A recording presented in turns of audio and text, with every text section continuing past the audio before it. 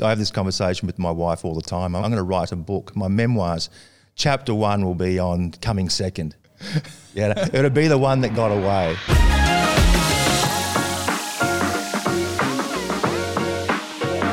Hello and welcome to MVP, the Marketer's Most Valuable Perspective, a podcast by Dear Storyteller and State of Social. We are recording live at Optus Stadium. You can see it in the background. I do that every episode. You're probably tired of it by now, but there we go. It's a special one, State of Social 2022. We are about to, for the next 20 minutes, dive into the most valuable perspectives of none other than the one and only Mr. Myles Pollard. It's not every day that I get to speak to a movie star and an Aussie icon, so thank you for being here, Myles. Welcome to the show. Thanks, Mike. Appreciate it. You are about to speak about persuasion. Yep. To the State of Social attendees today. Something I know from personal experience is so tantamount to everything that happens in business and marketing. And Myles, I'm about to drop a bomb on you. As someone with an acting background myself, who then gravitated towards marketing, I'm personally fascinated by how you found yourself here teaching these specific skills to this particular audience as well. Could you tell us a bit of the background about that? Yeah, for sure. I mean, it's something you're familiar with as well as a performer, as an artist, as an actor. You know, there's a lot of crossover skills. I mean, you find yourself as an actor selling a project on radio, on television. You might find yourself on the morning show or the Today Show at 6 a.m. You know, a cup of coffee often isn't enough. Breakfast radio, really fast. Lots of really strong expectations in terms of what you're expected to deliver in terms of messaging, marketing for the show you're in, for the play you're in, for the film you're in. But at the same time, you've got this heightened environment. Breakfast radio is the hardest because there's an expectation that you have to be funny and entertaining as well. And so they're speaking and they're entertaining the whole time, and you're having to find the opportunistic moment to slip in with some of the information that you need to deliver. Mm-hmm. So I think that side of the industry is a real, it's a university degree performance, really. So I can see where the crossover is in this marketing communication space. People have limited attention spans, minimal time, and there's a lot of competition in terms of what's been sold. So you've got to break through, right? You've got to cut through. And I think actors are pretty good at consolidating messages and connecting with messages authentically, quickly. Yes. Finding a way to drop it in and make it real for you. I guess the lingo in the acting world would be sort of substitution, right? If you don't personally connect to a message, you find a way to bring it to something more personal in your life. That's it. And it doesn't have to be perfect. It just needs to be passionate, right? Yeah. And especially in this day and age where everything is it's so micromanaged, it's so polished. I mean, we were talking before about finding, you know, concepts and ideas in the marketing world that don't look like marketing. They don't look like an advert because people have cottoned on. People are saturated with information. So the skill set of being able to consolidate a message quickly and authentically is very powerful. Powerful in politics too, right? Absolutely. Well, so I think what you're saying a little bit is that you were kind of indoctrinated into the world of marketing through acting because of that need to promote your work and get things off the ground and hustle and be on radio and things like that. What about indoctrinating marketers into the world of acting? How has that gone so far for you? What are some of your key kind of thoughts, feelings, philosophies around that kind of heading into a talk like today? Well, I think the starting point is to there's a few fallacies out there that the performers and actors are really confident, and we're not. We're quite shy. We're reflective. We're emotionally reactive. You know, we get triggered easily. We're encouraged to do that. So we're shy archetypically. So for me, sitting down here with you, with a microphone in front of me and 2 cameras, that's not a comfortable situation. So I think what I'm trying to help marketers with is the idea that it's okay to be uncomfortable. It's okay to find this environment uncomfortable. But how do you become comfortable in that uncomfortable environment so that you can deliver messages really confidently and clearly and influence people? And there's a whole process, just technical process. It's not too abstract or bohemian. It's actually quite scientific to be able to get yourself into a comfortable position so that you can perform in that moment. That's what I want to try and impart to some of these marketing people. I love that. Adam Ferrier had a point yesterday when he was talking, marketer from Thinkerbell over in the East Coast, and he said that, and he says this in his book, that weakness is often a better tool for positioning your business than strength. Because if somebody is perfect and capable and just consistent the entire way through with no chinks in the armor, they can come across as kind of cold and unapproachable. Whereas if you have a mistake, it can actually kind of make you more likable in a way. Completely. Like, fallibility is human. Yeah. Right? And no one cares if you make a mistake if you don't care. But what we tend to do habitually is when the brain, inner monologue, the way we think, you've got an inner monologue going on at the moment. It's like, who's coming up next? How much battery time have I got in the cameras? When's my session? I think we're thinking the whole time. But sometimes that inner monologue can self-sabotage. You can become crippled by some of these negative feelings. So if you feel you made a mistake, what people tend to do, the layman at least, is showcase that mistake. Put up a few red flags, either physically or emotionally. It's to tell the audience that you made a mistake and that you're apologetic. Right. But in the acting world, we learn very quickly to filter, to be able to not show some of that so that you can continue with your messaging. People still see the fallibility. They see the mistake. They see you stutter. They see you searching for the next idea. Sometimes whole bit. It's that ability to make it part of it. Yeah. Like, make the mistake part of the world. Last year here at State of Social during my workshop, there was a slide that I presented on worldview where before we'd done the presentation, Claire and I had sat down and she'd said, you need to take out a lot of this text. You know it. You don't need it up there. Don't read it. Took out all the text on this slide and we got to it and I just blanked. And I was like, that's fine. Don't worry. We'll come back to it. And we came back to it at the end. Nobody was talking about the worldview slide. It was fine. They had a great time. The world will keep turning, and that people can relate to it because it reminds them of their own humanness. Myles, you've been described in the past as someone who brings an incredibly positive energy with them into a room. And I've no idea if that's something that you feel like you've learned how to teach, but that idea of presence and that idea of energy, I feel, is incredibly important when it becomes to building relationships with other humans quickly, which is so much of what I believe persuasion is about. Are there any kind of conscious ways in which you feel like you've been able to train yourself to control the energy that you bring into a room? Yeah, I think so. For someone like me who, for most of my life, I was probably, I wasn't as open-minded and, selfless as I'd like to have been. I think the skills of being able to take your attention off yourself and actually be really interested in what people have to say and have the capability to actively listen and find it interesting and not be concerned with what you're not doing has taken me, quite a long time to develop. But as soon as I've learned that, it's really powerful, especially for someone like me. I'm quite shy archetypically. I'm quite reserved and reflective. So being able to technically observe and look for changes. And I learned this as a filmmaker in the editing process. You watch how they cut a film together, a TV show or an advertising campaign. It's on the changes.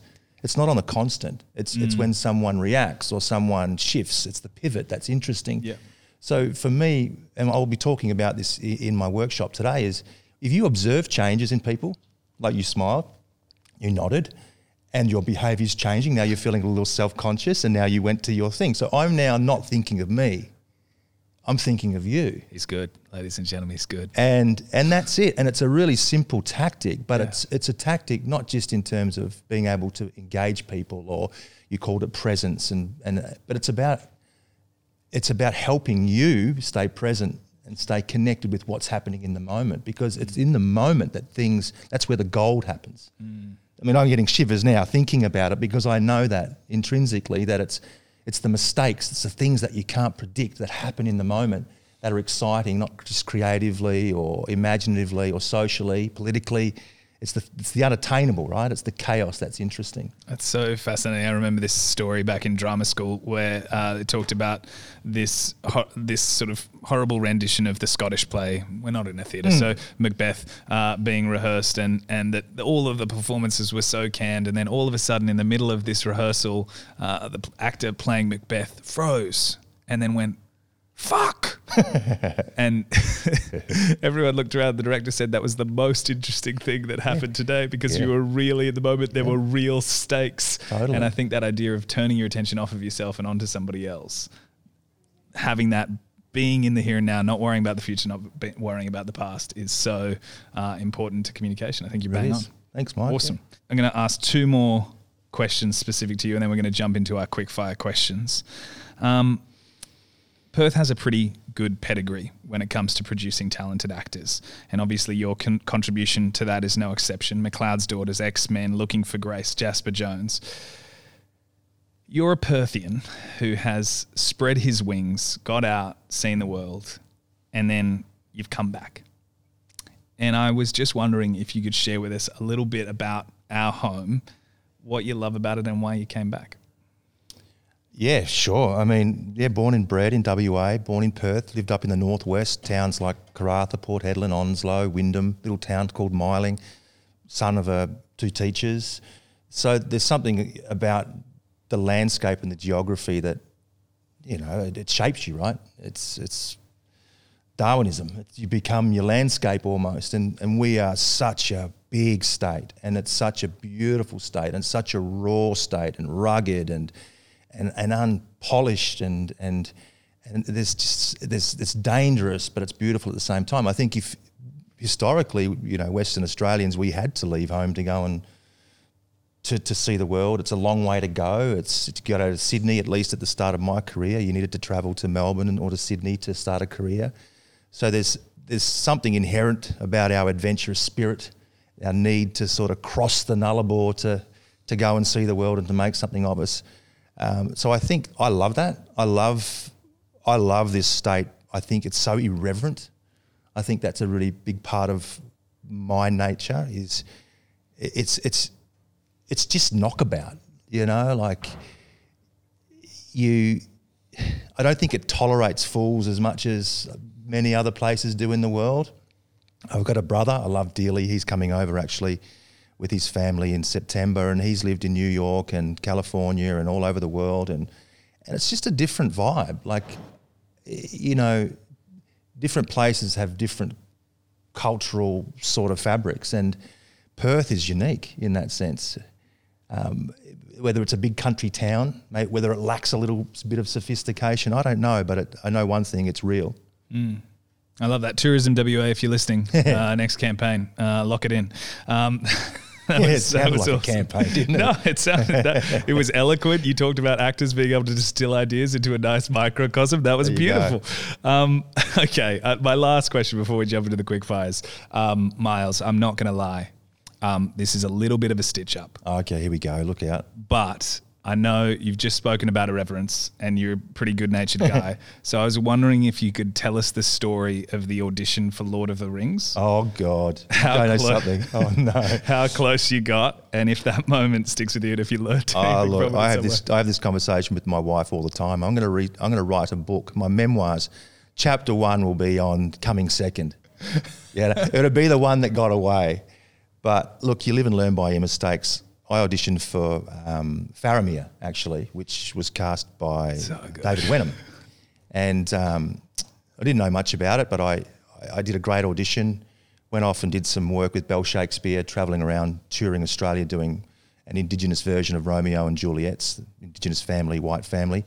Feeling pretty cocky when I got out of NIDA. I was pretty confident, pretty narcissistic, pretty egocentric, all of it. Just felt the world was my oyster, and it was inevitable, right?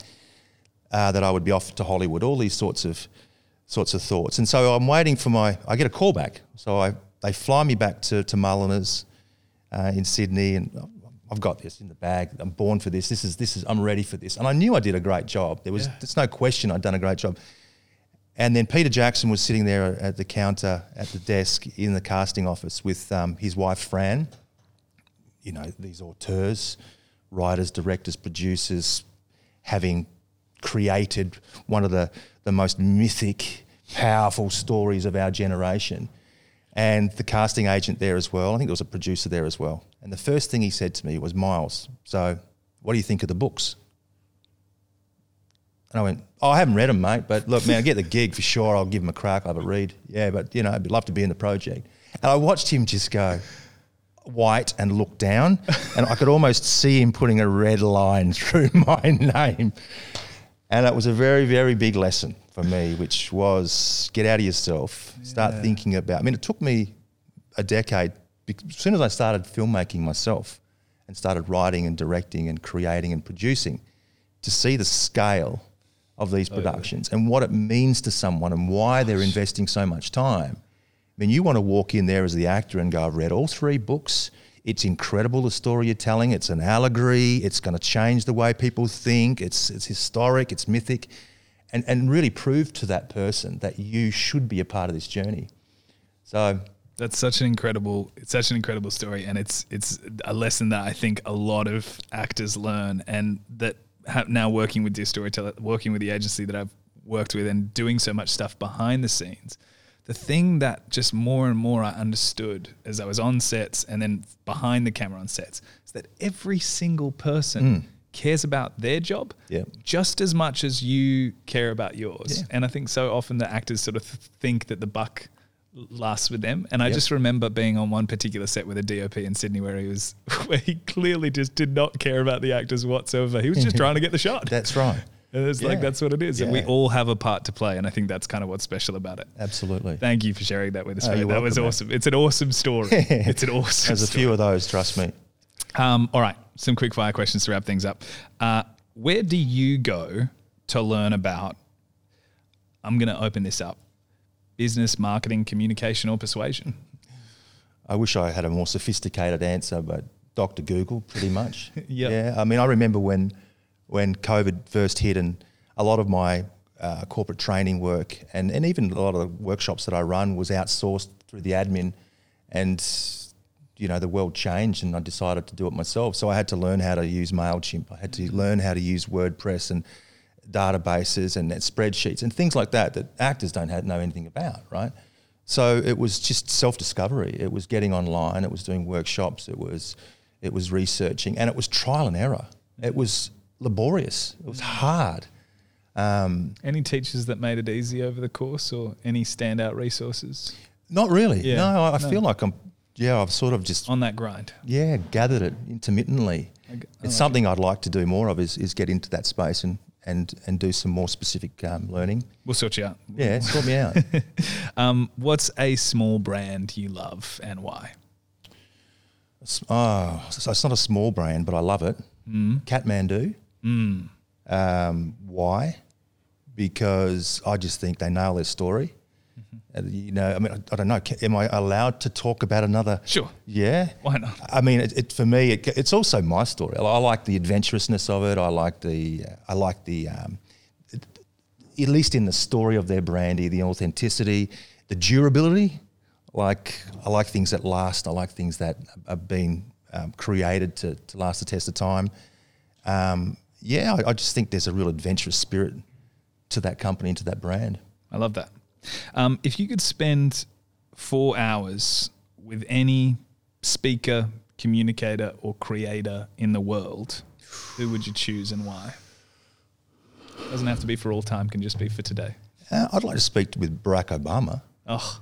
Yeah. Yeah. As a communicator, he's incredible. Incredible. Really amazing. He's, I can't even imagine the stakes of standing there at the UN and talking in front of 100 cameras being beamed out to 1 billion people, the geopolitical consequences of a speech. But the way he delivers information, the way he sits in the pause and the poise of that to breathe and to think, and the way in which he changes his range in terms of his pitch and his pace. I mean, these are all technical things.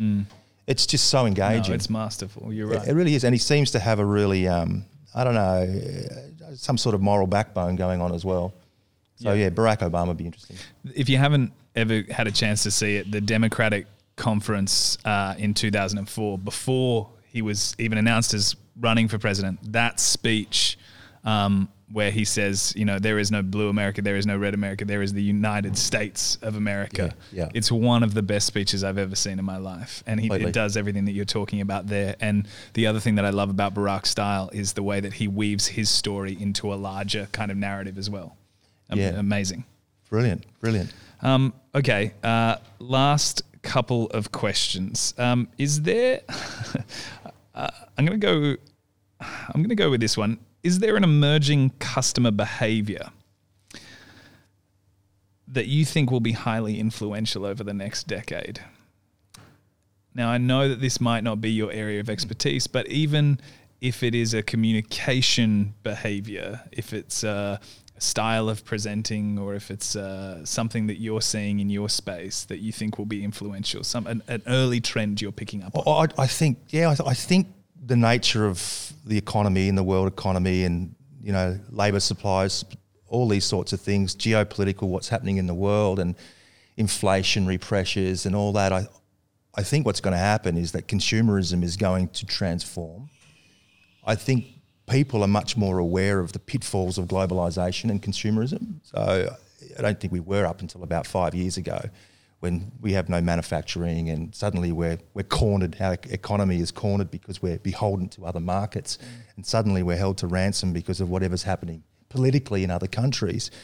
So how that translates to a consumer, I think my belief, my hope anyway, is at least that people will demand more from their products. I think products will get more expensive, but it's already happening with food, with fuel prices and the like. But buying something that's quality, my mum has a washing machine, a Maytag, bought in America, and I think it was 35 years ago, and it still goes. It was built to last. I mean, I remember as a kid having to take the tyres off and the rims off my BMX and clean them and change the gears. That was a part of the process of owning something. So you owned it to last. Yeah. So more designing to phase out. That's right. Yeah. So what are companies going to be selling? I think durability, authenticity. And the right to repair, that kind of movement as well, right? Well, look what's happening with Apple. And there was all these legislation changes about where people can get their Apple phone fixed. And, you avoided your contract if you got it fixed by someone else. I think that whole legislative thing will affect it as well. I love that. Okay, last question. When you think of the term prized possession, what's the first branded thing that comes to mind? And while you're thinking about that, the follow-up is, do you remember a specific ad or piece of marketing that convinced you to buy it? Wow, that's a really good question. A prized possession that I bought as a kid or any time. Why did I buy it? One. I remember buying a swatch. Remember the swatches in the 80s? And someone else mentioned that? No, okay. And it was transparent and you could see the mechanisms. Maybe it's because my grandfather was a watchmaker. There you go. Right. Actually, I remember him giving me a watch too, which was an old analog watch with a leather band. So maybe I'd picked up something there through him in that relationship. But I remember the swatches came out. Something about watches. I mean, the digital interfaces came out too, but having that revolutionary design where you could see everything in there, how it works, how it ticks as a showpiece. It's sort of celebrating the mechanics and its efficiency as an aesthetic on its own. I think that lasted with me. I think Swatch needs another campaign as well. They're made by Myles. Do they still have swatches? Yeah, I don't know. They've got to bring them back. Myles, this has been an awesome chat. I really appreciate you taking the time to have a sit down and a talk with us. As I said, it doesn't happen every day. We do have this gift for you. It's a swatch.